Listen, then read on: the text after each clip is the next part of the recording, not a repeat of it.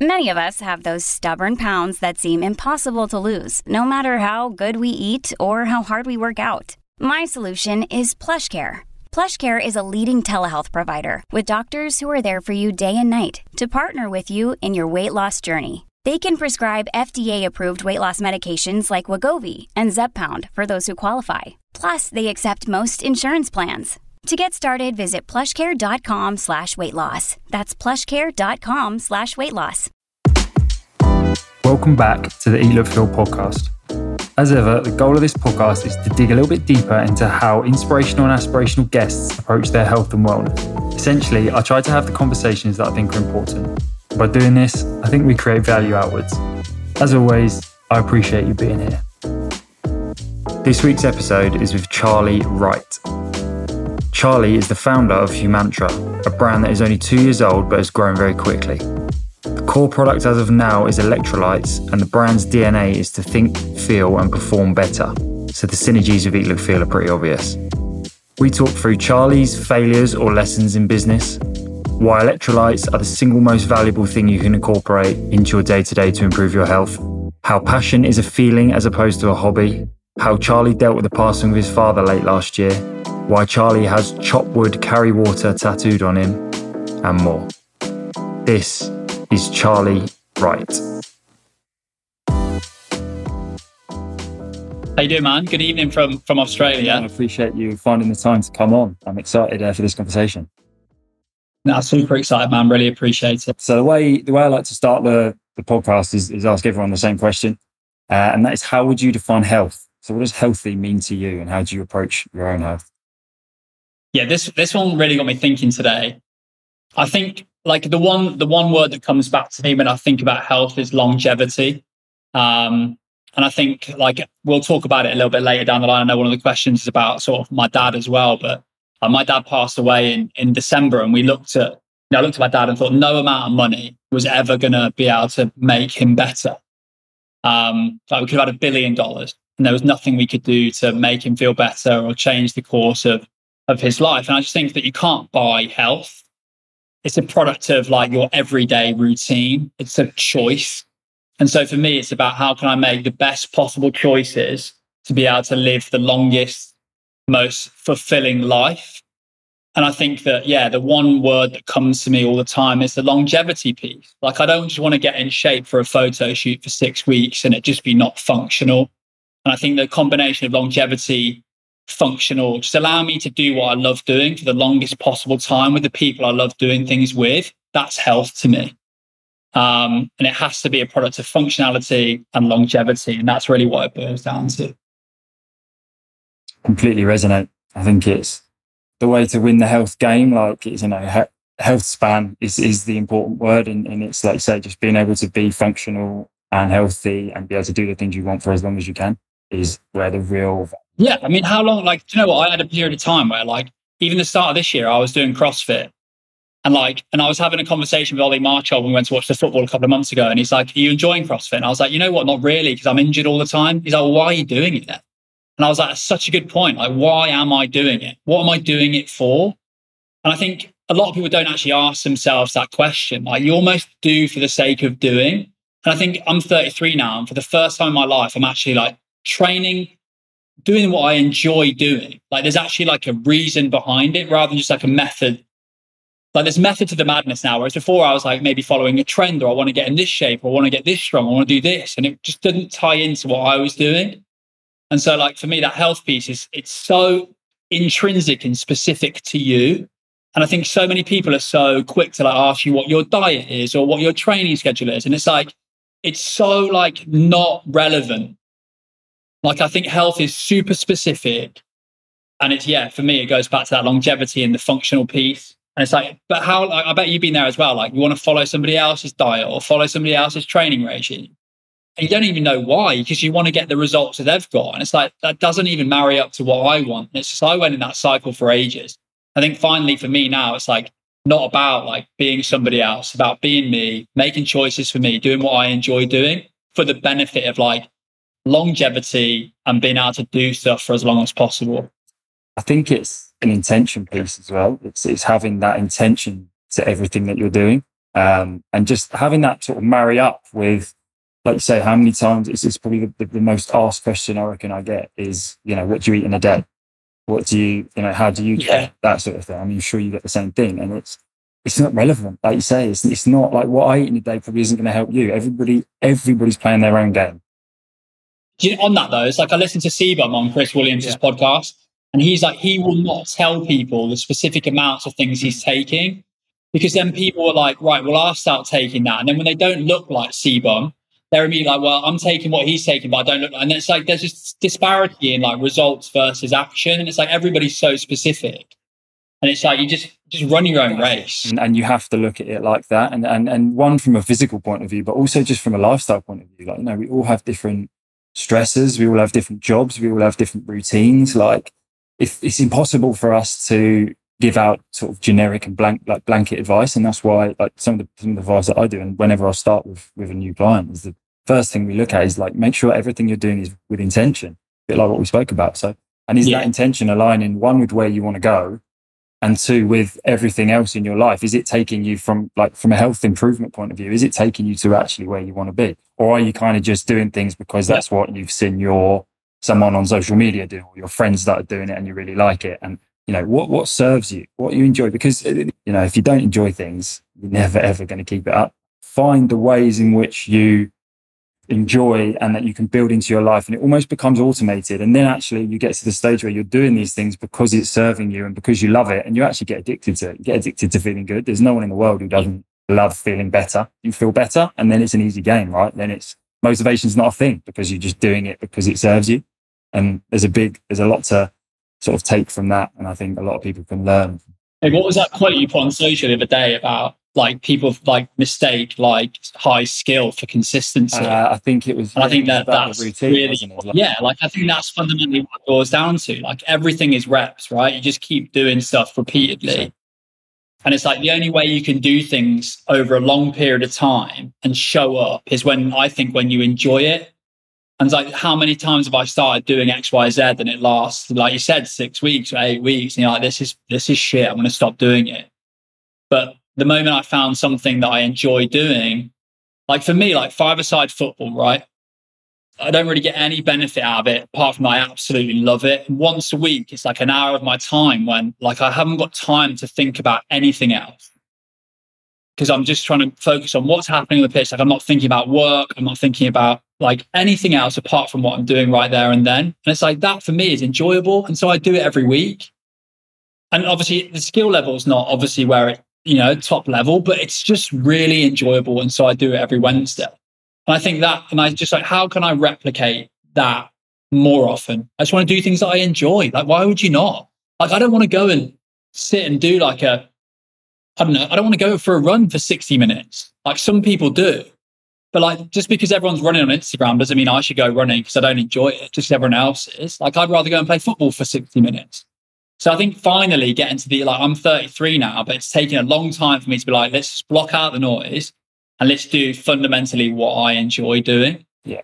So let's just rewind a little bit and go back to, I want to hear more about you. So tell us a little bit about yourself, your background, and then kind of the journey to where you are now with obviously, owning Humantra and seeing the growth that you are with that.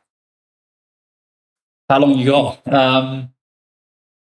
Look, man, I think I finished school at 18. Then I went to university in Exeter. I studied to be a lawyer. And I think after a couple of weeks, I was like, I do not want to be a lawyer, but it was a great time for me. I learned a lot. I learned how to write. I learned how to speak in public, frame arguments. Like, that was brilliant. But the whole university piece was a little bit lost on me. Like, I felt like I could have done what I did in 3 years in 12 months. And not because I was intelligent, just because I had so much time on my hands. And then finished university, and then I moved to Dubai. And I've sort of been in Dubai now for the last 10 years, effectively. I had a corporate job, like grad scheme, for about 5 years. Which I was pretty solid at. Like, I had a whole career mapped out in front of me, which would have been great for some people.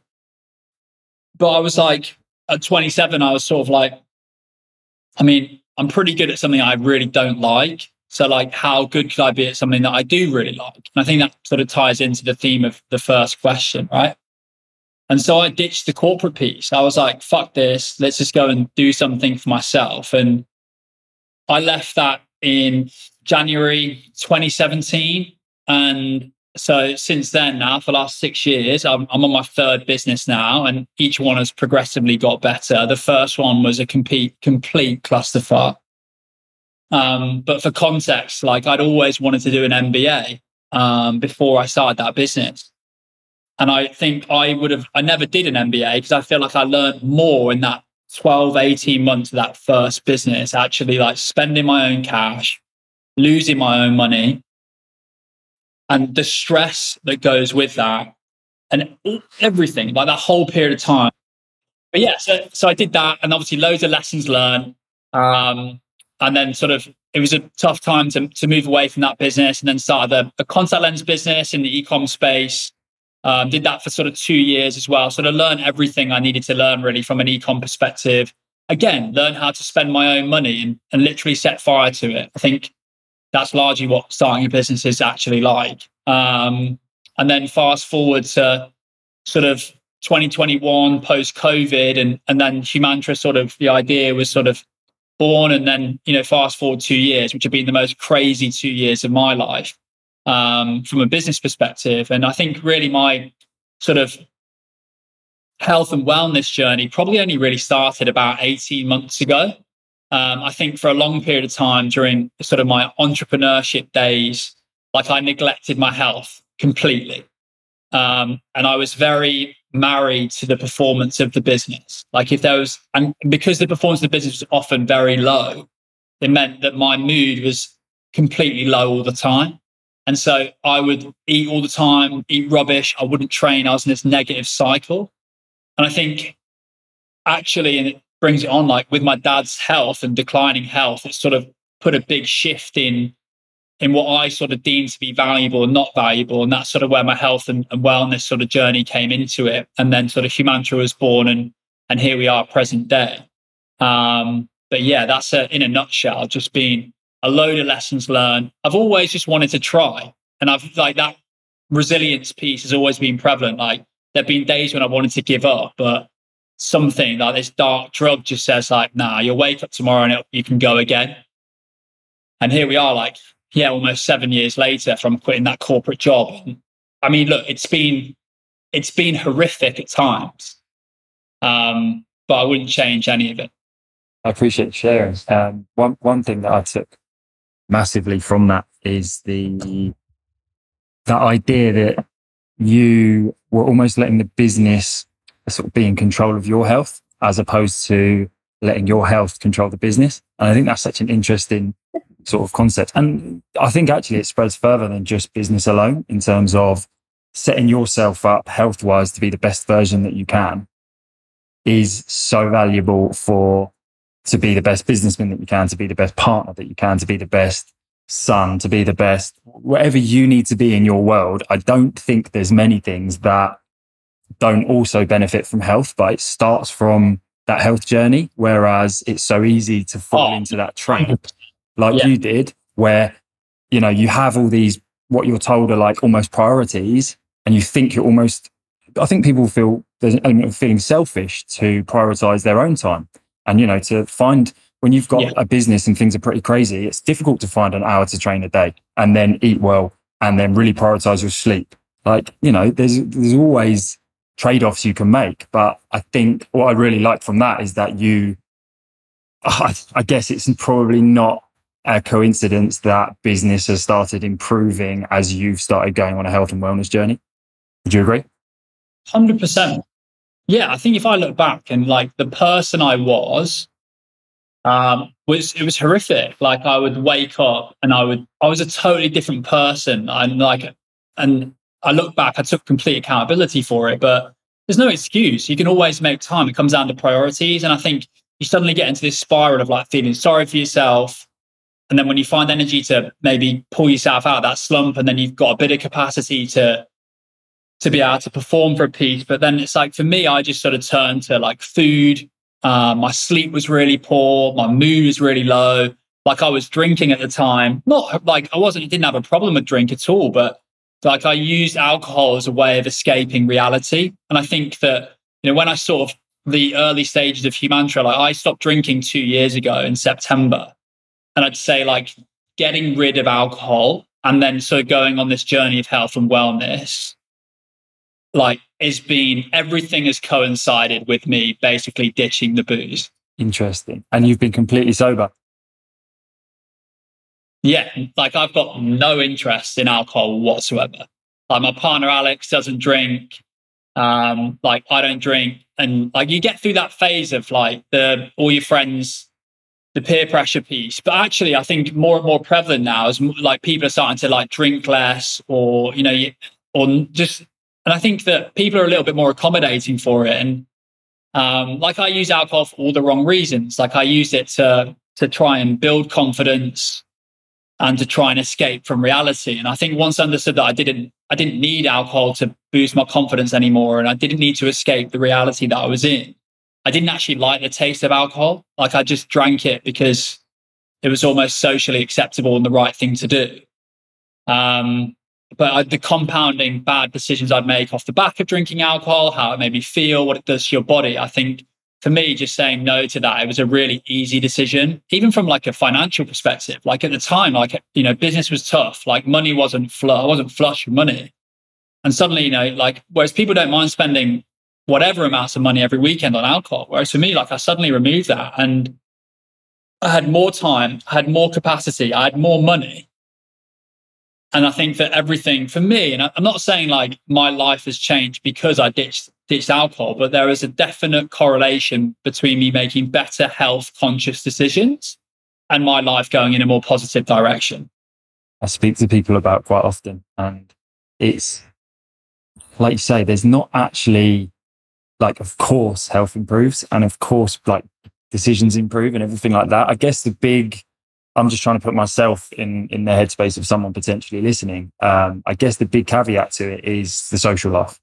And that's, I think a lot more people would give up alcohol. Like for me, for prime example, like I don't particularly enjoy alcohol. It's not like I ever get to the stage where I really fancy a drink, but I do still drink socially. Like, if it's a birthday or if it's, I'm with some of my closest friends and we're having a drink or however that kind of looks, I still do. And I guess did you find it difficult from a social perspective of dropping the alcohol?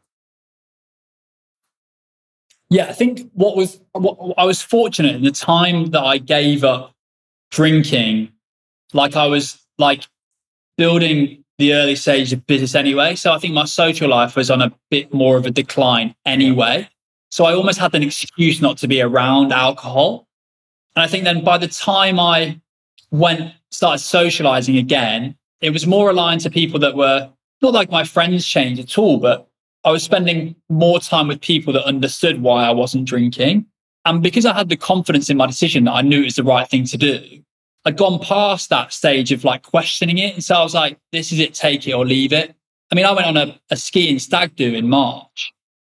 And like, don't get me wrong, like it was great. But it's like got to points where like at 10 o'clock at night, when there's like a small room and there's two speakers on with two different like songs on at the same time, like you just step out and you go and, go to sleep. But I think for me, it's like you can still have fun and you can still go and have, I'd rather go for dinner than go to a nightclub and talk to people. And I just think people just maybe use that as an excuse not to. But it's like I've got a couple of friends that love drinking and love the taste of alcohol. They've moved to like 0% now.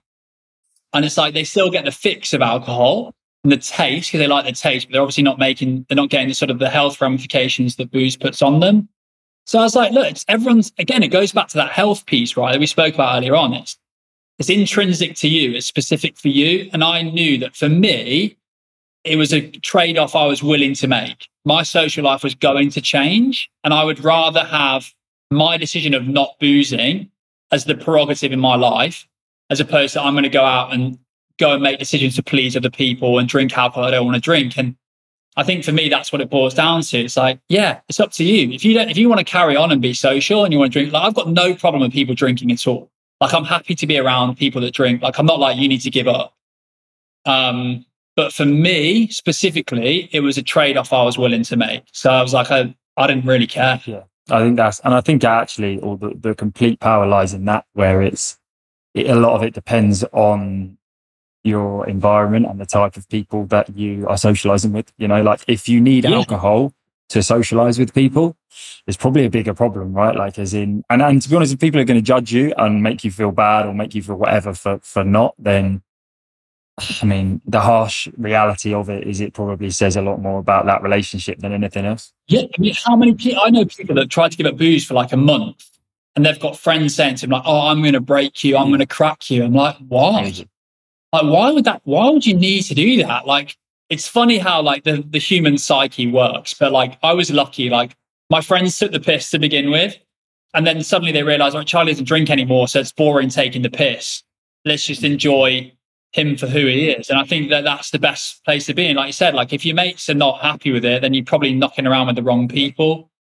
And it's like Alex, my partner, she doesn't drink. Like I said, like my friends, like we're getting older now. So like we go out, until 2-3 in the morning. It just doesn't happen. It's like I would rather go for dinner than go to a bar. I would rather train with my mates. Like, how good is it? Like just throwing it down on a Saturday morning, all getting sweaty, working through something like that. For me, is way more enjoyable than going and dropping a load of cash and like listening to music that I really don't like. Like that, it's just choice. I actually had this conversation with some of my mates. We were actually away last weekend on a stag do in Ibiza, and I literally said, like, boys, you don't understand how good it is to just hit the track on a sunny day with your boys. Like, it is easily as good as this, easily. Like, but people that don't do it don't know it, and it's like, trust me, go and have a sprint or whatever it is in your world, have a throwdown. Go for a run, whatever it is. Go with a few of the boys. Like, that's socializing. And I think it's I totally agree. That for me, like, it would be way more enjoyable. And I think that it just goes, again, it fundamentally goes to where you spend your time. And I think if I go back to that health piece for me, like it wasn't just like what I was consuming, like food and drink wise. Like I was pretty harsh on what I was consuming, both in like social content, what I was reading, what I was watching, who I was spending my time with.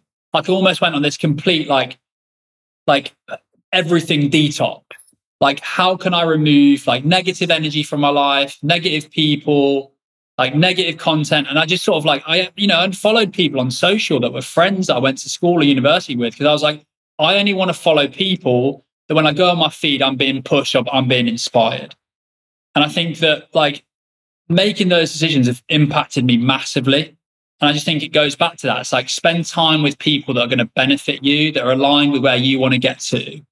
And I just think like you can't go wrong with that. And I think like for me now, it's like I still see like all my friends that I need to, but in settings that like I feel comfortable in, that I'm still going to have a good time in. And then every now and then you throw a stag do in and you're still with your boys, so you're going to have a good time. But I just know what I like doing and who I like spending time with, and I just try and make sure that happens as much as possible. I really like that. Yeah, I can resonate massively. I went through, probably done a similar thing, whether it's an age thing. I don't know, early 30s. I think you just get to the stage where you really know what you're about, and you don't want to put up with like the stuff that doesn't serve you.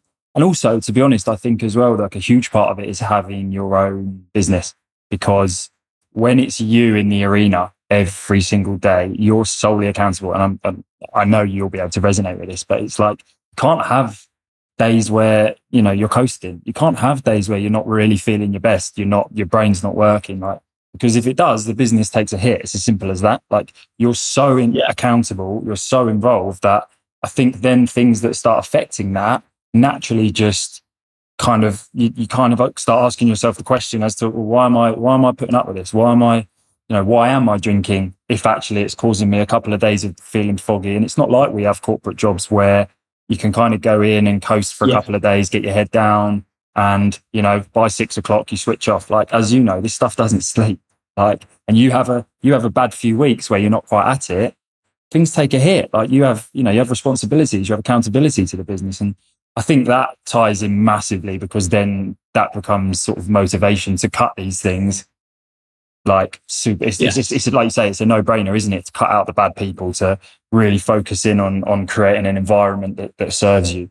And whether that's like including alcohol, not including alcohol, whether that's, making sure the gym's close to you, whether that's only spending time with the specific people that really drive you and motivate you and put you in a good headspace, like all of those things, when you start curating that. Also, I think as well, when you start feeling good, as almost you said earlier, you start realizing that everything, business is progressing well. I feel good. I'm healthier than I was. It becomes addictive. Like it becomes... Mate, I totally agree. I think for me, like there's the analogy of like filling your cup, right? And I used to hate the analogy. And I think the way I look at it now is that for a long time, my cup was empty, but I was trying to fill up other people's cups and it would just drain me. Whereas I think for the first time in my life, I feel like my cup is overfilling. And so I've got an ability to basically fill other people's cups without the detriment of my cup being decreased. And I think for me, it's like I'm now a very high energy person. And so I align myself with high energy people. And it's like, I think that, that's fun. It's energy flow, right? And this sounds really like ironic, but when you even just look at the water piece, like we are all just positive and negative electrons. That's just essentially what we are. And so like, it is just energy. And it's like the more high energy around, I just wake up every morning and I feel like, and this sounds like romantic and maybe like people think I'm fucking stupid, but like I genuinely love what I do every day.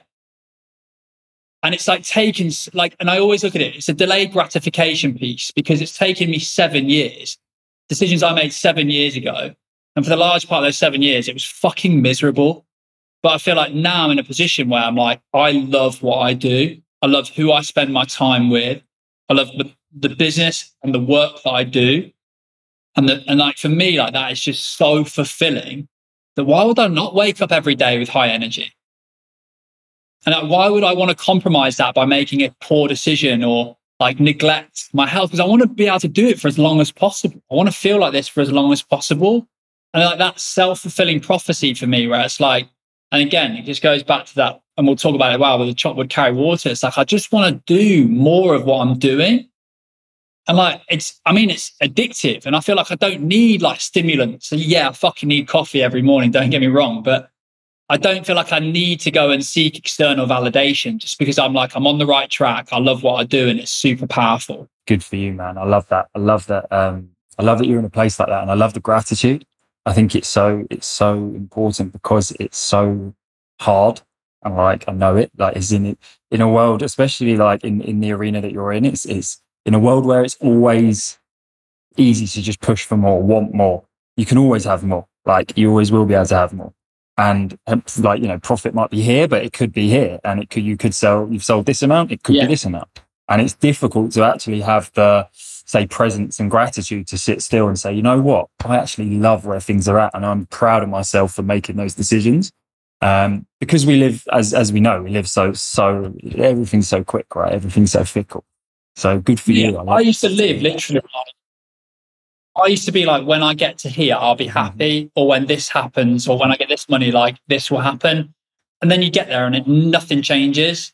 And I was just living in this constant like, oh, how can I get further ahead? How can I be further down the line? Because I didn't really enjoy what I was doing. Like I was so outcome orientated because I thought that would change how I feel. And I think for me, like because I enjoy the day to day, that it's like, if there is a poor performance or something does go wrong, it doesn't affect me nearly anywhere near as much. And maybe that's a lot to do with experience as well. But it's like, I remember I write a letter to myself every Christmas, like on New Year's Eve, and just send it to myself for the next year and I can read it. And if I look at some of the letters I sent myself for the last couple of years, like I just horrific, man, like to a point where I was like, I just wasn't really bothered. Like if somebody said to me like, oh, it's all going to end tomorrow, like I'd be like, yeah, no worries. Like this is really difficult. Whereas if somebody told me tomorrow that I had like 6 weeks to live, like it would be the worst thing on the planet. Like it would be horrific. And I just think that that's come from so much hard work, both like introspective hard work, but also like just experience as well. So again, I think, yeah, super grateful. And it's just like that. I just love what I do, man. Life is so good. But like, believe me, this is not rich coming from me. Like, oh, he's had it. Like, it's been like shit for a long period of time.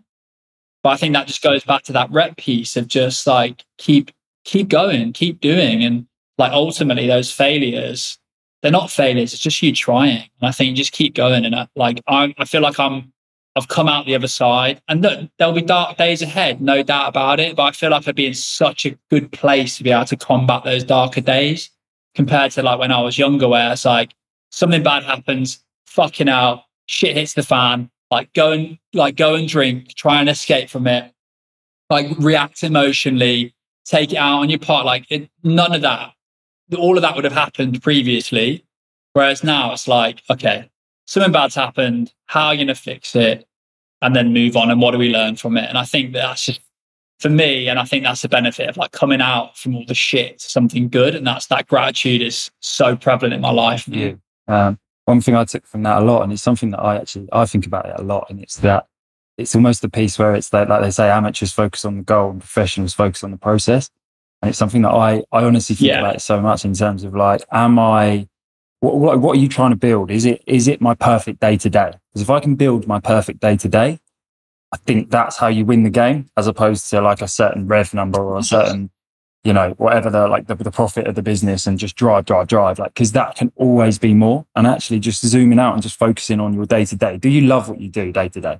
Are you looking after yourself? Are you going in a direction? Because deep down, everyone knows deep down, like maybe people potentially younger and they're still kind of like, when I was early 20s, I probably didn't. But as you come in sort of towards your late 20s and into your early 30s, if you like your day to day, like, if you, and if you don't, I think it's really difficult to then go and achieve what you need to achieve. Do you know what I mean? And take things to the next level. But what else I really liked there was what you sort of mentioned about the failures and the setbacks that you've kind of been through over the years through the business. And it's something that I see so much. Essentially, every high level business owner that I've had on this podcast is exactly the same thing. Like, failures it's where you learn. You learn absolutely nothing from winning, and you learn so much from failing. And it's just, failing's the wrong word. It's almost like you articulate it as lessons. But do you put a lot of those, say, lessons down to the success that Humantra is having today? Yeah. I feel like I'm the operator I am today because I'm a product of the decisions I've been making. It goes to that delayed gratification. Like, I think if I use one example, we used to, in my previous business, we used to use agency to do our media buying. And I knew nothing about how to buy media. Literally, I couldn't even question the agency we were using and what they were doing. And I remember performance wasn't quite right. And we'd had no money in the bank and we had to let them go. And so at that point, it's like, we'd spent a lot of money every month, and I was like, I need to learn how to do it. And then obviously learning how to do it and then being able to do it stood me in good stead moving forward. But those small things, like, I was just spending cash on things that I wasn't even in tune with. Like, I was trusting somebody else with the growth of my business. And I didn't even have the capacity to try and learn what they were doing so I could hold them accountable. I think that was hugely important for me. And then that pushed me straight into this idea of, suddenly I was spending my own money on Facebook, on Meta now. And I was, you're literally setting fire to cash, because it's like, you don't know if it's going to work or not. And it's your own money, which is really fucking scary. But I think for me, and that's the biggest lesson I've learned, it's like, spending your own money and losing your own money teaches you the value of $1 or £1 or whatever. And I think that is the most valuable lesson I've ever had. I was fortunate growing up, I didn't want, it's not like my parents were flush, but, they worked hard and they gave me all the opportunities I needed in the world. And so, my relationship with money was like, not that I disrespected it, but I didn't really understand the true value of the true value of money. And so I think like that for me was probably the biggest lesson I learned, like spending your own money and then how to be better with it was massively important. And I just think today, and I look back, it's probably the best lesson. Like, I'm super frugal. And I think that's probably the most important part of like my aspects as an operator. Like, I'll spend cash, I'll take risks now because I've been through it and spent my own money. but I would not be, there's no way I could be doing what I'm doing now had I not fucked up repeatedly for like 6 years before this. And I think that, Chris Williamson talks about it as well. Like, people launch a podcast and no one's listening to it, but people are scared to do more of it in case no one listens. And it's like, when you push through the noise, like, so you can fail loads because no one's really watching. And so for me, I had an opportunity to try and test a load of things. And in reality, no one was really paying attention. So I could make these mistakes. I could learn what was important, what consumers looked for, and how I wanted to be as an operator moving forward. And so it's like, goes back to that point I said, like, I wanted to do an MBA, but an MBA is just like, in reality, it's just theory. Whereas I just had like pure execution, learn on the spot, like spending your own money. So for me, yeah, it was like a poison chalice in a such that at the time it was fucking horrific. But at the same time, like, whereas now, even though I'm still figuring it out every day, like, believe me, I do not know the plan, what I should or shouldn't be doing, but I figure out every day. That's the same, like, that's still prevalent. Like, I still haven't got like this playbook of how this works. Like, I'm still figuring out. I think largely a lot of people are. But I also know that I wouldn't be where I am had I not made the, million fuck ups that have come before sort of today. And let's go back to because I think a lot of people will be in a very similar position to potentially the guy that you were 7 years ago, right? So you're in this corporate job, your future's laid out. Like, you can climb the ladder. It's comfortable. You're on a good salary. Your day to day is not a disaster. But it's not really fulfilling you. You kind of know you've got more to give. You've kind of you want to go and create your own thing. You want to, you've got an idea, whatever it is in your world. Do you have any advice to people that potentially feel like the guy that you did? Was it a case of, I've got to just throw myself into the arena? Were you scared when you did it? Was it something that you were talked into by role models or potential other people? Question. I think, do you know what? It's ironic that I thought I was going to do something I was really passionate about.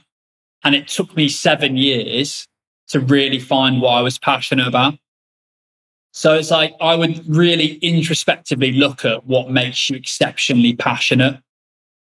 Because it's like, when it gets really difficult, like, and your only fallback option is like, oh, I fucking love this.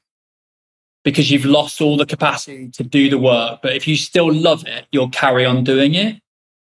And it's like, there's been times when it's like, for me, like, I always wanted to have my own business.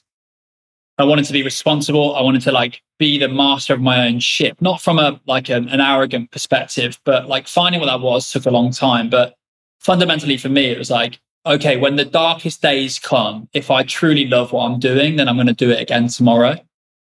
And I think for me, like, in your 20s, I put far too much responsibility on my shoulders.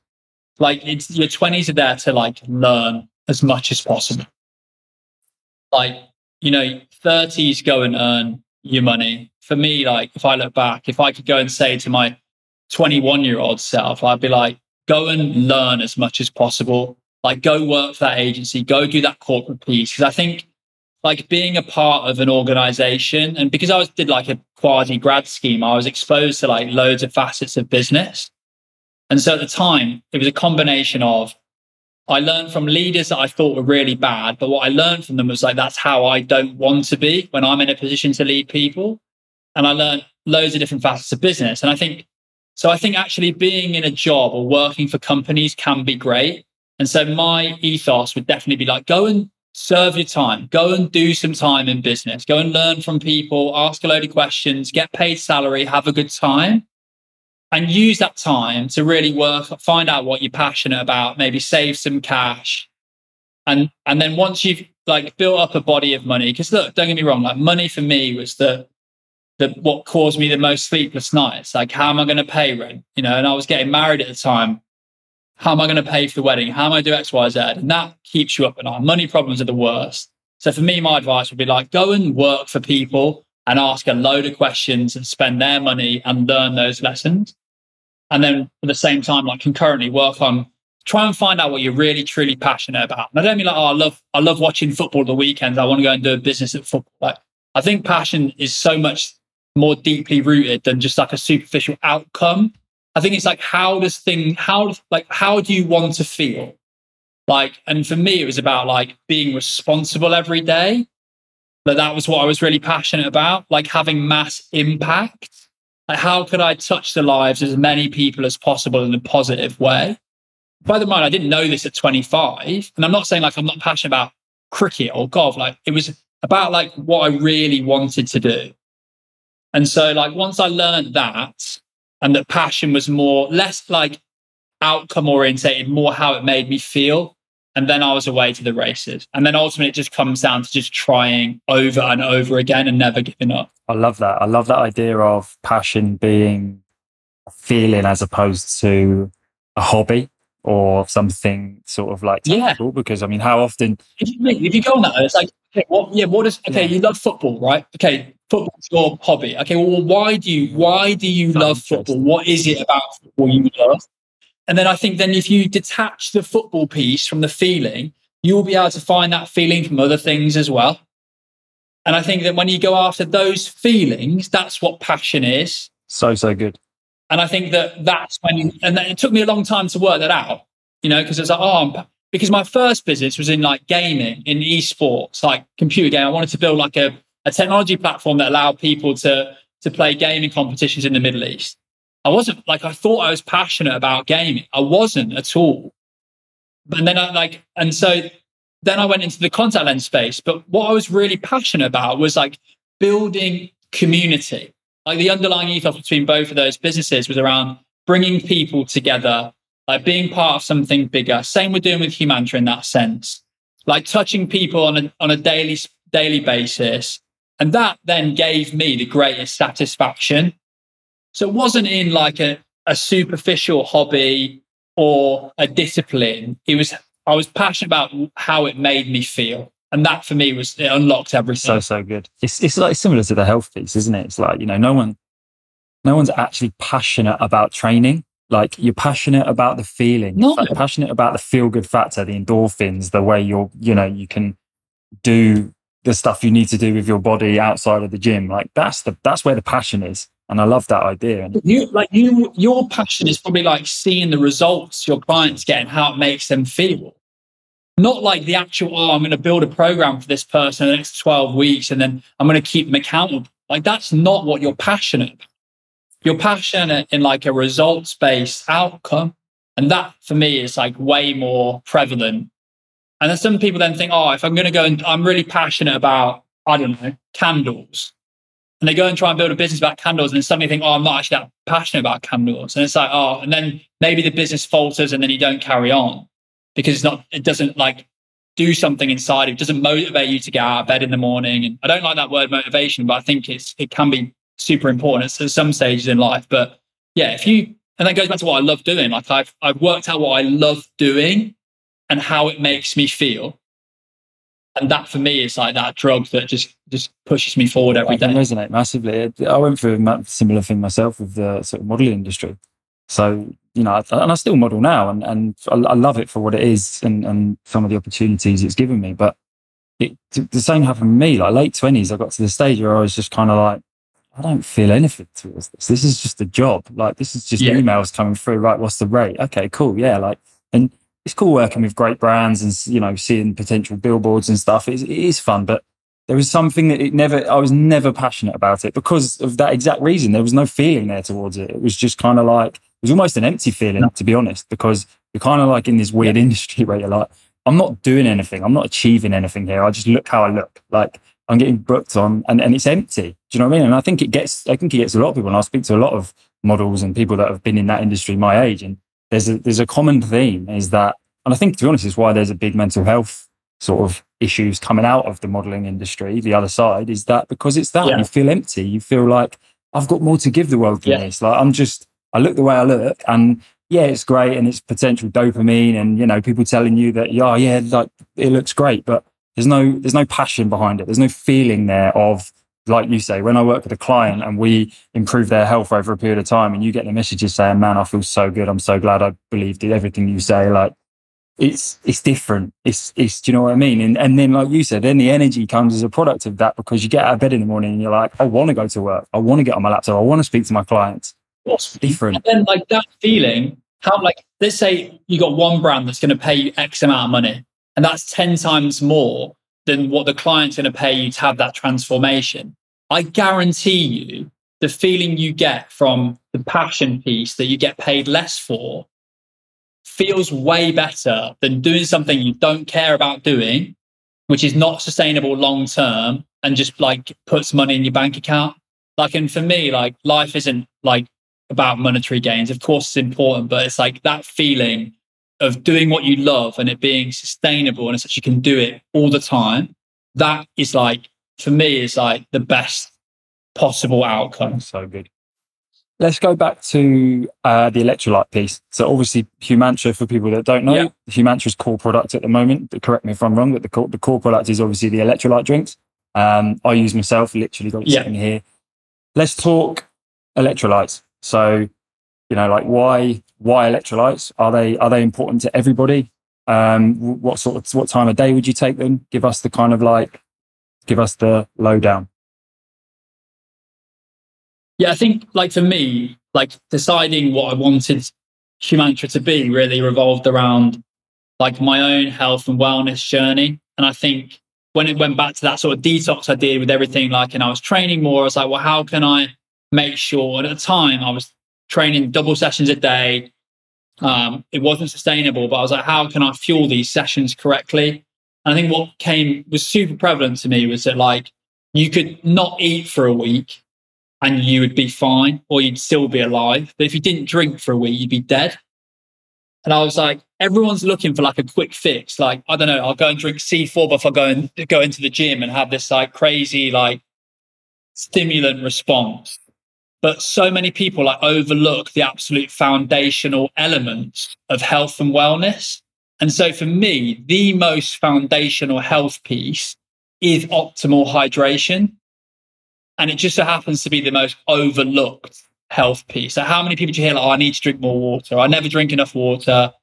Same adage, everyone's got the same old excuses. I was exactly the same because I didn't really understand the importance of hydration.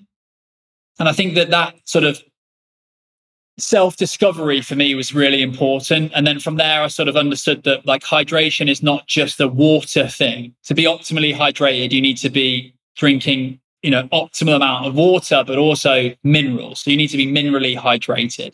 So in theory, you could drink bottle after bottle of water and still be dehydrated because your body needs these 6 core electrolytes or minerals. And I use those words interchangeably. And those minerals are not naturally created in the body. So unless you're supplementing them into your daily routine through diet or supplements, then you're not getting some of the most important foundational health benefits that you can get. Your body just doesn't function optimally. And so in my mind, like, why would I want to try and fix everything up here when let's go and try and fix the most foundational health piece? And that was my hydration. And so for me, like, I wake up and I drink Humantra immediately waking up. I think it's the most important time of the day. Wake up and start your day. You've not drunk or eaten for effectively 8 hours, hypothetically. So it's like the most important time to hydrate. As a business and as a brand, we're trying to build sort of education around proactive hydration. You know, a lot of people message saying, should I take this after working out? And yeah, absolutely. You should replenish minerals after working out. Definitely. You know, you lose sodium after when you sweat. But like, I would rather go into the gym being optimally hydrated, knowing that my body's in the best possible position to be able to perform. I'd rather go into work knowing that my brain cognitively is in the best possible position to be able to function correctly. And that's the thing. It's not just about physical performance. Like, your cognitive performance is so, like, our brain is 75% water.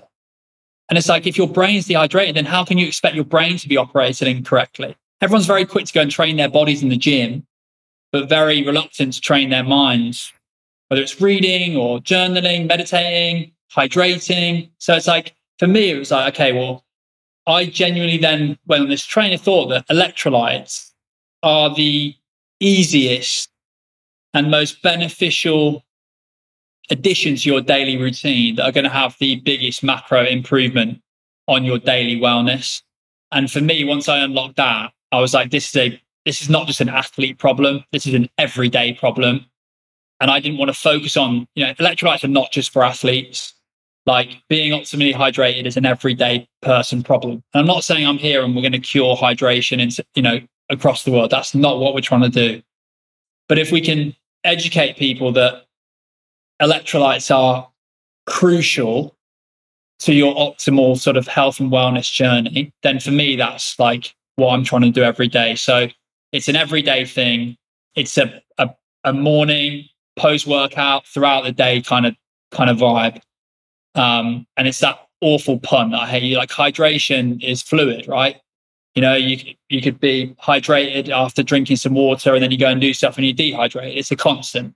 So it's just always being like self-aware, making sure you're drinking, the right amounts of water and getting the minerals in. And that's the education piece that excites me the most. I think electrolytes really are like genuinely game changing. And it's like small things. Like, I put it on my social the other day. I know I'm rambling now, but the biggest cause of headaches is a deficiency in sodium. And so it's like making sure that and sodium is a crucial electrolyte or mineral. And so if you're deficient in it, not getting it, that's why you get headaches, partly why dehydration causes headaches. So it's like, when you start to understand like the cause and effect of things, and a lot of it boils down to dehydration. For me, it's like that mass impact piece. Like, so I think electrolytes and daily hydration is super important to everybody. And I think it's important to reiterate, this is for everybody, right? We're not just talking athletes who sweat a lot and, elite working at a high level. This is people who, potentially, even if you're not training that day, so, you're not having a training day, you're potentially not sweating buckets that day, it's still important would you still recommend sort of using electrolytes daily? Yeah. 100%. Yeah. I think that we would say like 2 to 4 sachets a day is the right place to be. And we would say 2 sachets if you're not training. Your body still needs, an adequate amount of water and minerals every day just to function at bare minimum. So many people start their day on the decline or nowhere near their potential because of potentially being dehydrated. And then, mate, I've fallen foul of it. Like, I used to wake up every morning feeling tired and groggy, even after getting like 8-9 hours sleep. And then I just like, oh, that's just how everyone feels. And you just come to accept it. And I think I was speaking to George Heaton from Rep about this, and we both said, like, I genuinely, touch wood, can't remember the last time that I was ill. Through making sure I'm hydrated every day, the right amount of electrolytes in my system, and then obviously the other macro health pieces that I work on as well. Like, I genuinely can't remember the last time that I was sick. And it's like, that's powerful for me. And I think it's not just physical improvement, it's the cognitive piece as well. It goes back to longevity. It's being able to not drop off in the afternoons and have energy into the evenings. Like, energy is so tightly interwoven with hydration.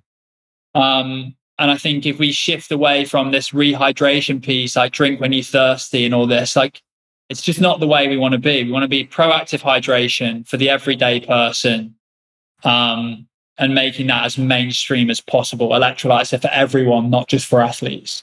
Yeah, it's interesting. I can advocate for that as well. Since I've started, I reckon maybe the turn of the year was when I started incorporating electrolytes into my daily routine, and especially the one I noticed the most is first thing in the morning. So now every single morning without fail, I will start with 2 sachets of Fumantra. Before that, it was another electrolyte, and it was I genuinely do see a benefit. I train early morning as well, and 100% seeing a sort of benefit in my energy levels and the way I feel, and almost like muscular pump, if you like, and just kind of the way that blood flow around the body, and just generally feel better in the gym. And I think it's difficult because with supplements, a lot of supplements obviously are like, they're 1% stuff. A lot of it depends on everything else, and the bigger sort of, there's so many variables that come into this sort of thing. It's like difficult, for instance, if you take vitamin D in the morning, it's difficult to then be like, oh my God, I feel amazing because of this. Like, you don't really know. So whereas this is something that I genuinely have seen tangible results. And interestingly as well, I have obviously now recommend this to clients, and every single person says, wow, it makes such a difference. Like, and it's just that it's interesting. It's because people are dehydrated, right? That's the reality. And like, that's it. We spoke about it. Like, and for me, like, yes, I've got a brand that sells electrolytes, but I would implore anybody that doesn't want to believe me and buy my product, that if you take electrolytes, whether it's my brand or another brand, for 30 days, like, I genuinely believe you will feel tangible improvement. You know, even if you don't want to buy electrolytes, just drink like spring water, only spring water, 3 liters of spring water every day. That's got a fair amount of mineral balance in it, instead of tap water or filtered water, for 30 days, and you'll see an improvement. You know, so for me, it's about like educating people that optimal hydration can improve your life drastically. Not about me saying my product's the best, you need to buy it. Like, if my product is the solution to that for you, then fantastic. But for me, it's about like, look, optimal hydration is the easiest thing you can do every day to feel better. And I think if like that's my message on a daily basis, and that's why like we've had some semblance of success as a brand, because I think we tried to create a formula that tasted really good, that had 0 sugar in it, less than 5 calories in the mainline anyway, a really sort of level mineral balance. So, you know, we're not just about sodium. There are other minerals. You know, you look at magnesium. You know, people take magnesium on its own to try and help them with sleep. You know, calcium, potassium. There's more than just one mineral that is really important to your everyday bodily function. And so for us, having like a more balanced mineral sort of assortment in our product was really important. And so you could actually have more than 2, 3, 4 sachets a day. Like, if theory, you love drinking Humantra, you could have 5, 10, 12 sachets a day, because of the mineral balance is the way it is. It means you can drink more. If you have a product that's got 1,000 milligrams of sodium in it, you know, that some, you know, fantastic products do have that can be great for people that are super active. You have more than 2 of those sachets a day, and your sodium intake is way over the recommended daily allowance. So yeah, for us, it was like, how can we be a conduit to better life decisions? Can we help people drink more water? And I think from the reviews we get from customers is definitely that they're seeing a direct correlation in between taking the products and their daily output and feeling every day, and that they're drinking more water, which for me is like a complete win-win. Yeah, as you say, it's a no-brainer. It seems like one of those things where there is a huge amount of upside and no downside. No. So talk us through the Represent collaboration that you did quite recently. I know that, like, how did that come about? And I know that went pretty crazy, and you sold out. Was it like within the hour or something crazy? Yeah, do you know what? I think I look like that was probably, to the date, probably like the proudest thing I've done with any business. And you know, people may think that I've been like friends with George for years and he's just helping a friend out, which is not the case whatsoever. I think like the story's actually, and I think ties into the authenticity of the piece, and that's why it worked really well, is I've been a big fan of Rep for a number of years. Like, I've spent a hell of a lot of cash, given George a load of my money. You know, my wardrobe is like 99% Rep, but you know, I love what him and Mike have built. Like, it's incredible. And I think that what a great, you know, lesson. And I always tried to sort of imitate, not copy. I wanted to imitate parts of what George was doing. And I use that word all the time with people that I respect. It's like, sort of imitate, you know, learn a little bit and put it into yourself rather than just replicate what they're doing. And I just remember when launching Humantra, I was like, I just DM'd George and was like, look, I love your brand. I've just launched this brand. Can I just send you some product to try? And this was in like November 2021. And he just replied back with like, I think it was like, yeah, man, of course. And then sent me the Rep HQ address. And I just sent product, like a load of product to George pretty much every month for like 5 months. And I didn't ask anything in return, didn't chase up, I wasn't like, hey man, did you get it? Like, what did you think? And then I think in like February, he posted a picture on his story of him using the product, or like it was in the background. And I was like, holy fuck, he's using this product. I DM'd him. He's like, hey man, like obviously he gets a lot of DMs. Like I was like trying to tag you. I forgot where it come from. And then we got chatting a bit more, and I then continued to send product to George, and we chatted more and more. And it was a case of like, he genuinely loved the product. He was using it every day. He'd tried a load of electrolytes, still tried them as we sent them to him. And he just kept going back to Humantra. And I remember he sent me a link to a YouTube video he put up, and he was in the US with Harry in a hotel room. And he was like, these are literally the best electrolytes I've ever tried. And we've tried them all. And it was just like a genuine appreciation and love for the product. And then in November last year, I put a DM on my story as well. Like, George, like, can we do some 247 electrodes? And I was like, fucking, of course we can. And then obviously talking about flavors, we were like, obviously George loves mango. And it was a really easy way of us being able to produce a product that aligned with his story. We increased the sodium content. It's a 500 milligram version of sodium compared to 180 in our mainline product, because it fitted with the 247 ethos of training more and replenishing the sodium piece when you're sweating. And then, we tested the product in late last year. We tried a few different variants of a mango, fell on the spicy mango, worked on the box together, and I got a real insight into how the rep business works, which is phenomenal, by the way. And, seeing how George builds hype and the whole brand builds hype, and to be a part of that, especially being, an almost fanboy of the brand for a long time now, was a real honor. And, man, the feedback's been unbelievable. We're working on some other variations potentially down the line, maybe some different flavors as well. But yeah, it just came from like a give and no ask type place. And that's how I've always built my relationships. Like, just give and ask nothing in return. And I think that authenticity has really lent itself to the success of the launch, success of the product. And man, I'm so proud. Like, it's been a real joy to do it, and to work with George, to get closer to him as well, see how that business operates has been pretty incredible. Yeah, you should be proud, man. And it's one of those things that I think, like you say, the level of business that represent is now, and the size of that brand, like, they're not going to just be able to collaborate with anybody. Like, and that speaks absolute volumes to, I mean, I've only sort of, I haven't sort of followed Represent for too long, but I've probably seen over the last year or so. Yeah. And, they're only working with people that fully align with what they're doing and good products. Like, they're not going to put their name to something that isn't something that George and Mike completely believe in, right? And I think that speaks volumes. 100%. I was sat here about 2 months ago. I was sat here with my partner Alex, and I had a call with George, and George was like, and he was nervous because he'd never not done clothes. He's always done what he's known and he's like been known for and he's great at.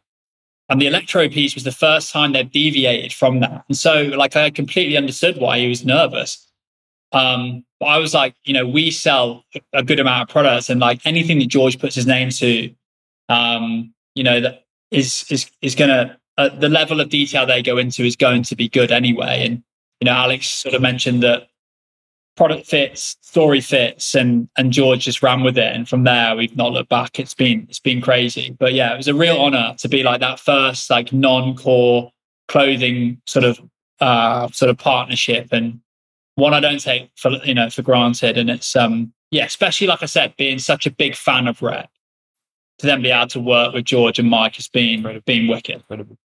So going towards sort of yourself on a more personal level, I know routine is something that you are, I mean, we spoke about it before, but I know routine is something that you are very hot on, you believe in, you have quite a sort of set routine in place that's relatively non-negotiable in your world. So talk us through that routine. Like, how do you kind of approach your day to day? What are those non-negotiables? I think the way I look at it is, like, regardless of what my routine is, I think the key ethos behind it is that I tell myself I'm going to do things and then I do them. Like, I don't break my word with myself. Like, I do get up really early in the morning. Like, I get up at 4 a.m. every day. But it doesn't matter what time it is. I just get up at the time I tell myself I'm going to get up at. Like, And I think that's what routine is for me. It's like building consistency in decision making and not going back on my word. And I think that's really held me in good stead for life. It's like if I say I'm going to train at 5 a.m, it's like even Conor McGregor says it. Like if he's going to train at this or eat his lunch at this time, he does it. And I think that if you start like breaking your own word, like that just compounds into poor decision making down the line. And for me, it's like hold yourself to the highest possible standard. If you get up at 10 every morning and you say to yourself, right, I'm going to get up at 7 every morning, like that for me is routine. That's what it's all about. It's what works for you. And so routine, it's regardless of what I do, it's just about doing what I'm saying I'm going to do and be a man of my word. And so like for me, that's what it boils down to. I like to do hardest things possible early in the morning. I like to go to bed early at night. But ultimately, yeah, regardless of what it actually is, it just boils down to doing what I say I'm going to do. And I hold myself accountable to that and that only. Yeah, so good. So good. I can completely resonate. And I think it's where, like you say, it's almost holding those standards for yourself. It's something that I speak to clients about, because I think these things seem on the surface as quite minor. So for instance, if you set yourself an alarm for 7 a.m. and you get up at 7:30 a.m., like the life doesn't really change too much. Like, the world's not going to end, right? You're not going to lose your job, whatever it is. But it's holding yourself and it's making those promises to yourself, which I think 1 builds confidence and 2 just builds momentum. I think it's like I'm such a big believer in habit stacking and kind of like all these things all bleed in together. Like, and if you start slacking slightly on one thing in the morning that you told yourself you were going to do, that just bleeds into everything else. And then, you might do a training session that day. You were going to do this session, or you were going to train for an hour, and then I'll just do 40 minutes tonight. And it just that carries with you. And I think it's just so important, like you say, that first piece in the day, or even if your nighttime routine potentially sets up your morning, whatever it is in your world. I don't think it has to be like a set morning, get up and win the day. But I think, like you said, like you alluded to there, I think if you decide what you want to do, have intention and direction to it, and then just stick to your word, just be like hold yourself to high standards. Exactly. Because I think as well, the other thing is if you're potentially leading people or you are a role model to some people, which most of us are in some format, if you're not holding yourself to high standards, then it's difficult to expect that from other people. And I think, like you say, it just bleeds into other areas of life and can become a problem pretty quickly. Yeah, I think it's like the make the bed thing. Like, it's a small thing to do, but like, do it. Like, wake up at the time you're going to wake up. Like, eat lunch at the time you're going to eat lunch at. Go and do the training session that's written down. Like, complete it. I just think when you build narrative in your head and allowing yourself to not do what you told yourself to do, you just set yourself up to fail, I think, personally. And I've been there where I've always made the excuses, but it goes back to like when I decided to hold myself to a higher possible standard.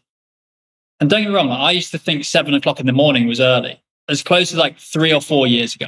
But I then, gradually got earlier and earlier and earlier. And now, like, it's not about 4 o'clock. But for me, it's about waking up and doing something difficult. Like, for me, I feel that puts me in a really good position every morning. Like, I don't wake up and just watch Netflix.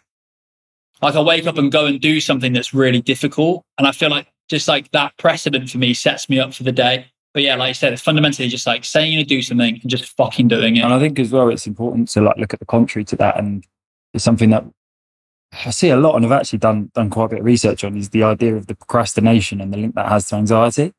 And, anxiety is a huge problem. And, what every like mental health is a huge, say, issue in the world right now. But the procrastinating on things it's so linked to having that anxiety. And I think like even little things like that, it doesn't sound like much on the surface, but just delaying the time you're going to get up, breaking the promise to yourself, which means you might miss your early morning training session that morning. Like all of that procrastination just adds to that stress bucket, and it might not even feel it. It could be a completely subconscious thing.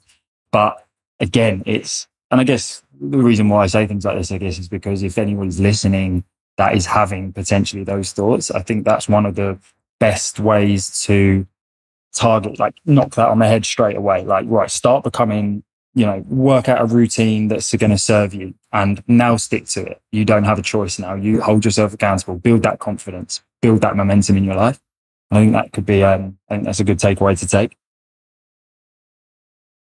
Yeah, I think one thing I used to do, like at school and university, if there was a particular subject that I wasn't very good at and I was coming up to exams, I wouldn't revise, because like my counterintuitive logic was that when I inevitably fail that exam, well, I'll have an excuse. I didn't do the work. And so I had an excuse to set myself up for failure. I'd almost like allowed myself to fail and I had an excuse. And that was so prevalent throughout my younger years. Whereas I got up late because I was tired. So I had a really bad gym session. You suddenly create like an environment where you allow yourself not to do what you're meant to be doing. And so for me, I was like, fuck that. No more excuses. Like, do what you said you're going to do. And don't give yourself an excuse why it didn't work out. And I think when I made that transition, because I did it all the time, like, I won't like put the work in. I'll make that presentation and I won't put any work in. Like, and when I do shit, it's fine. I'll make an excuse. Whereas now it's like, no, I'm going to get up at 4. And you know what? If I have a shit gym session, that's absolutely fine. But I'm not going to fucking blame it on a decision I made, before it. I'm just going to take it on the chin and try and just carry on and move on. And I think that self-accountability piece for me is why routine and discipline, like I've always got something to revert back to. Like no matter how hard my day gets, no matter how stressed I get, like my partner and I, we do long distance. And so there's times we're not together, but when it gets really hard, it's like I've still got discipline. Like I know I'm going to go to bed early and I'll wake up early. Like it gets you through the difficult times. And I think routine for me has always been that constant, especially in the last 3 years. So I'd say like, it's not about what I do. It's not about what you do. It's just about creating a structure that's going to help you every day. And I really, truly believe that if you hold yourself accountable and just do what you say you're going to do, your whole day is going to improve. Completely agree. Now moving on to more of the mindset side of things. I know we've spoke about it a lot already, but sort of specifically, you talk a lot, as in all of the research that I've done, everywhere. I mean, you've got a tattoo, it's your Instagram bio, every interview I've read online, there's a common theme, right? And that is you talk about chop wood, carry water. What does that mean to you? Where did it come from? Why does that take such a sort of high prevalence in your life? I read a book by Phil Jackson called 11 Rings.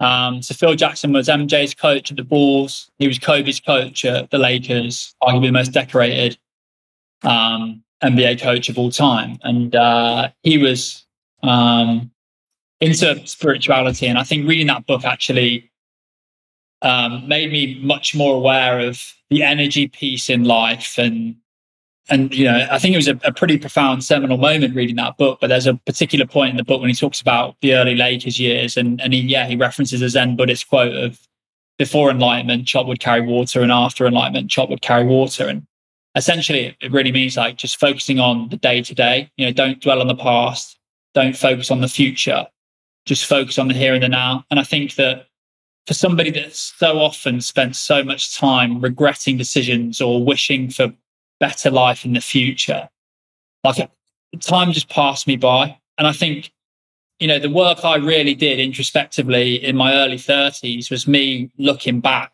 It wasn't at the time, I wasn't working it out as I was going. I was just fortunate that I could look back.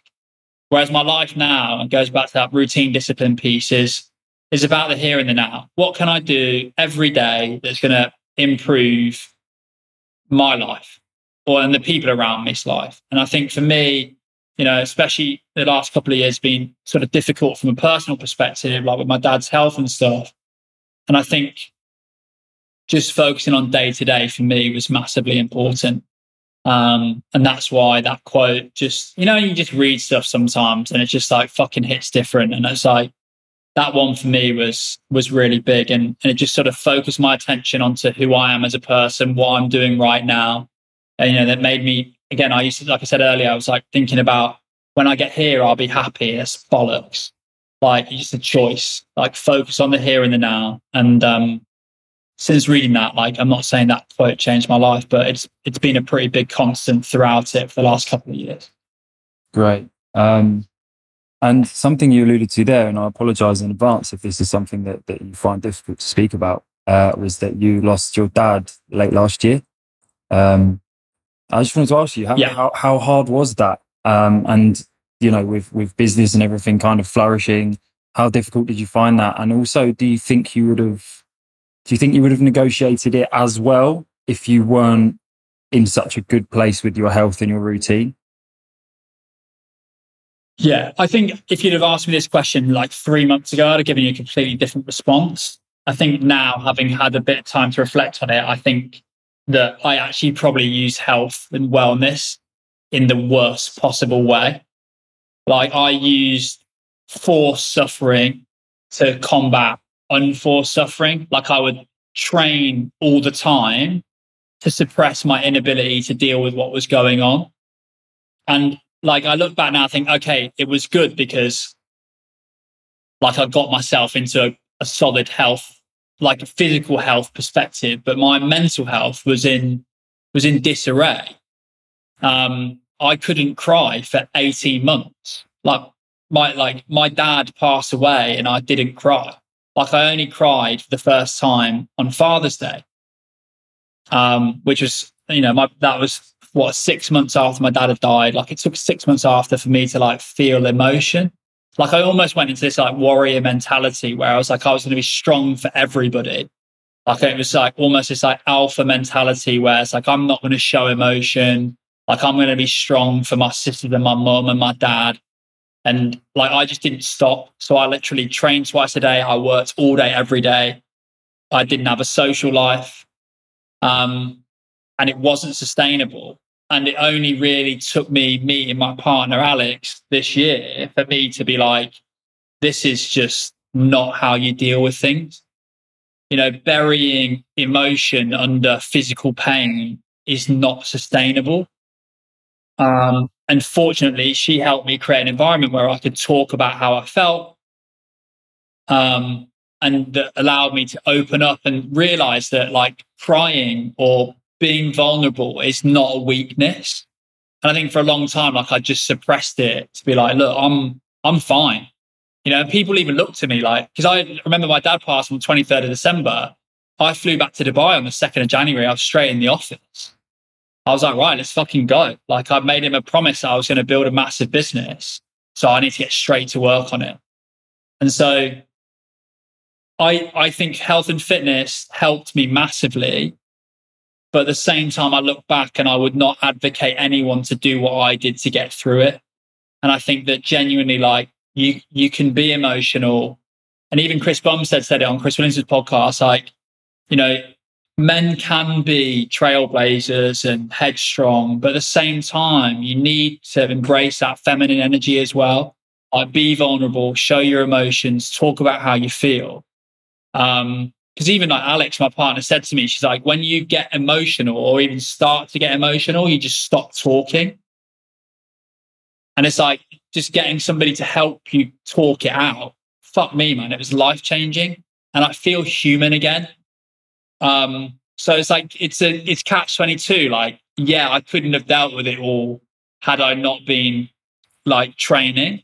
But at the same time, like I wouldn't advocate anyone doing it and dealing with grief the way I did. Appreciate you sharing that. I can resonate massively. All the tough times in that kind of I've been through personally, it's, again, training's my turn too, which is this really like counterintuitive balance, because it seems on the surface so healthy, right? Like, it's not alcohol, it's not drugs, it's I'm just training more, I'm just putting myself in a hole every day. Like, but like you say, there's only so much you can take, and we are all human beings, and it's going to come out sort of somehow at some point, and running yourself into the ground is just not the answer. Like, it's not. And like you say, that was probably my favorite line from that, the C-Bum and Chris Williamson on Modern Wisdom. It was that, you know, we need to realize that you can be a killer. Like, you can, you know, go out and achieve your business goals and your health goals, and you can, you know, be that, have that masculine energy, but also you can be vulnerable and you can open up to the people close to you, and you can,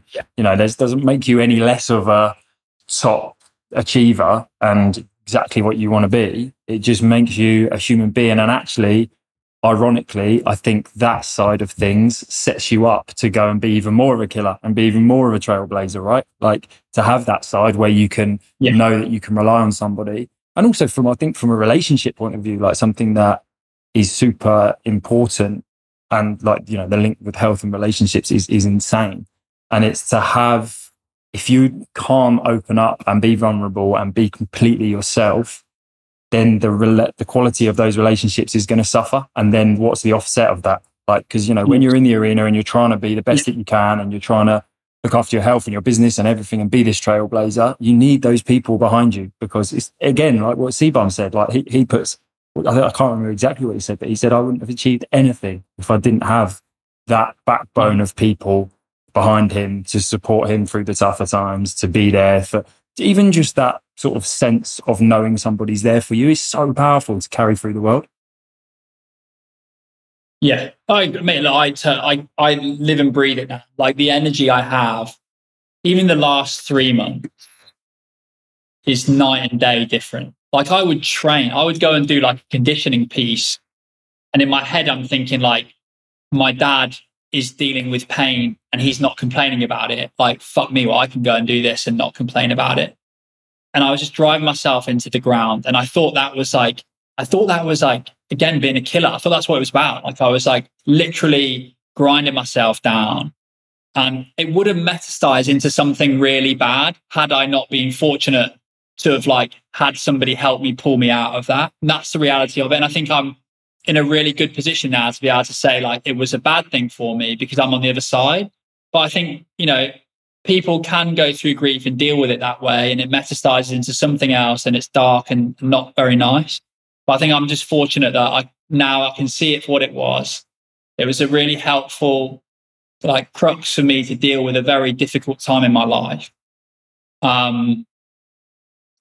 But it's not sustainable. And what's so crazy about it now is that I lost my dad 7 months ago, and I love my dad to pieces, but I have never been as happy as I am right now.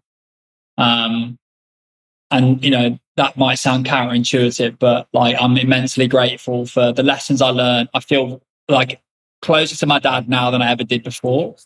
But yeah, like I said, like I'm happy now, and like it's like I've learned that lesson. You need to both adopt that masculine and feminine energy at all times. And like you said, like Simone, you can be a killer and you can still fucking cry. It's not like you're not a killer. You don't have to answer this, but did you utilize therapy at any point, or was the big? I know you alluded to there. The big turning point seemed to be meeting I've forgotten her name. Your partner now. And was that the big catalyst? Was there anything else that kind of helped you? Yeah, I genuinely no, I didn't. I'm all for therapy. Like I worked with people before on different aspects of things. I'd always advocate people to talk. For me, like I didn't, but yeah, it took me meeting Alex for me to be in a position where I could be vulnerable, and it was okay to maybe not be, this hard-faced warrior at all times. And I think that the energy then I got from doing things that I thought were going to detract from that warrior energy, i.e. being vulnerable and potentially being able to cry, then in turn gave me more energy because I felt fucking human again. Like I dehumanized myself by trying to alleviate emotion from my life. And suddenly then I've just got this influx of being able to feel every emotion. And for me, like that is, and like, so I enjoy everything I do way more because I'm not doing it to like take my mind off something else. And you appreciate things much more. So while it wasn't maybe like professional therapy, like talking to somebody and that person being Alex was just a game changer for me, 100%. You like Alex? Something that I see you talk about a lot, and actually something that I believe a lot in, is that you kind of have to live your brand. And kind of you are like in the sort of day and age we're in now, particularly in the health space, I think, is that personal branding is such a big thing. You are known as the face of it. I know you live that, like just from watching your stories and the conversations that we've had. I absolutely love the way that you live the ethos of the brand. Like, you know, you use it, you live it, you are it. I think that's so powerful. And to be honest, the reason I started using your mantra. So is that something that you put a lot of importance towards, or is that kind of just natural? It's never been natural for me, ever. I've always been happy to like try and be faceless or nameless and just like try and almost do things in the background and stuff. Maybe that was a self-confidence piece as well. But especially having a health or, you know, wellness product, like you couldn't be like not living and using the product. That message just wouldn't resonate if I wasn't practicing what I preach. And so like suddenly taking photos of things more often, getting in front of the camera, like it was very alien to me, but I think it's massively important. And if I look at brands and brand builders that I love, you know, even I've used the George piece again, you know, George has got an amazingly engaged audience. And he lives and breathes his brand. And I just think the authenticity from that, same with Ben at Gymshark. And I think that, like, to that imitation point, like I looked at everybody and every brand that I loved and looked up to, and it was like this key theme. You know, look at Nick Bare, right? Nick is the focal point in the wellness space of somebody that literally goes above and beyond from a personal brand perspective that has a crossover into his business as well. And I just think, why would I not imitate from the best? And especially because I'm so passionate about what I'm doing. And I think the cause and what we're trying to do for people. And it goes back to that passion point. I love what I do. So why would I not try and showcase that to more people? And so, yeah, I've got the H on the back of my neck. The brand is like an extension of me, but it's so much bigger than me. That's the reality of it. Like, I genuinely believe like this is legacy play for me. This, if execute correctly, like this brand can, you know, last longer than me. That's how I view it. And so I think a lot of people sometimes get confused that, you know, it's about me. It's not about me. I'm just doing everything I can to help push the brand into as many people's sort of periphery as possible. So I'm just part of the brand. Like, the brand is, you know, the brand isn't me. I'm just part of it. And the final question that I wanted to ask you is, what is the ultimate goal with your personal health? So where do you want to take things? Do you know, it just, again, goes back to how we started it, right? It's longevity for me and just doing things that I want to do and that I enjoy doing. Like, if it's business, and I mean, Will Ahmed, the founder of Whoop, said this on a podcast, is like, the true like success of a business is how long you last for. You know, if you can outlast your competition, just by proxy of doing that, you're successful. You know, a lot of people have like big come ups and then they just drop off and you never hear from them again in business or in your personal life. And so for me, it's about building things for longevity. You know, I want to have family is massively important to me. Now, I want to have kids. I want to have, you know, I want to be healthy enough to see my kids have kids. And I just want to be able to do and have as much energy and things to give people for as long as possible. And I think the only way you can do that, and the only way your cup can continually be overflowing, is if it's built on a healthy foundation. And so for me, it comes back to longevity and just constantly pursuing what I'm passionate about, surrounded by cool people doing cool shit. I love the way you think, man. Charles, thank you so much for your time. I really appreciate it. Thanks, man. I really enjoyed it.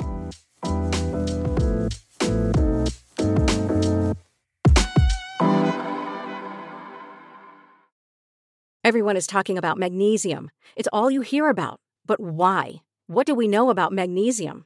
Well, magnesium is the number one mineral that 75% of Americans are deficient in. If you are a woman over 35, magnesium will help you rediscover balance, energy, and vitality. Magnesium supports more than 300 enzymatic reactions in your body, including those involved in hormonal balance. From functional medicine doctors to mental well-being and female hormone experts, we all know that magnesium is the one mineral to improve all aspects of well-being and health. But which one? Magnesium Breakthrough from Bioptimizers, the trusted choice recommended by leading experts with 7 best-absorbed forms of magnesium to ensure your body receives the support it needs for overall well-being. Go to bioptimizers.com/balance today and use code BALANCE10 for 10% off. Support your journey to wellness at bioptimizers.com/balance. Magnesium Breakthrough from Bioptimizers, your foundation to optimal health and vitality. I'm Victoria Cash. Thanks for calling the Lucky Land Hotline. If you feel like you do the same thing every day, press 1. If you're ready to have some serious fun for the chance to redeem some serious prizes, press 2. We heard you loud and clear. So go to LuckyLandSlots.com right now and play over 100 social casino-style games for free. Get lucky today at LuckyLandSlots.com. Available to players in the U.S., excluding Washington and Michigan. No purchase necessary. VGW Group. Void where prohibited by law. 18+. Terms and conditions apply.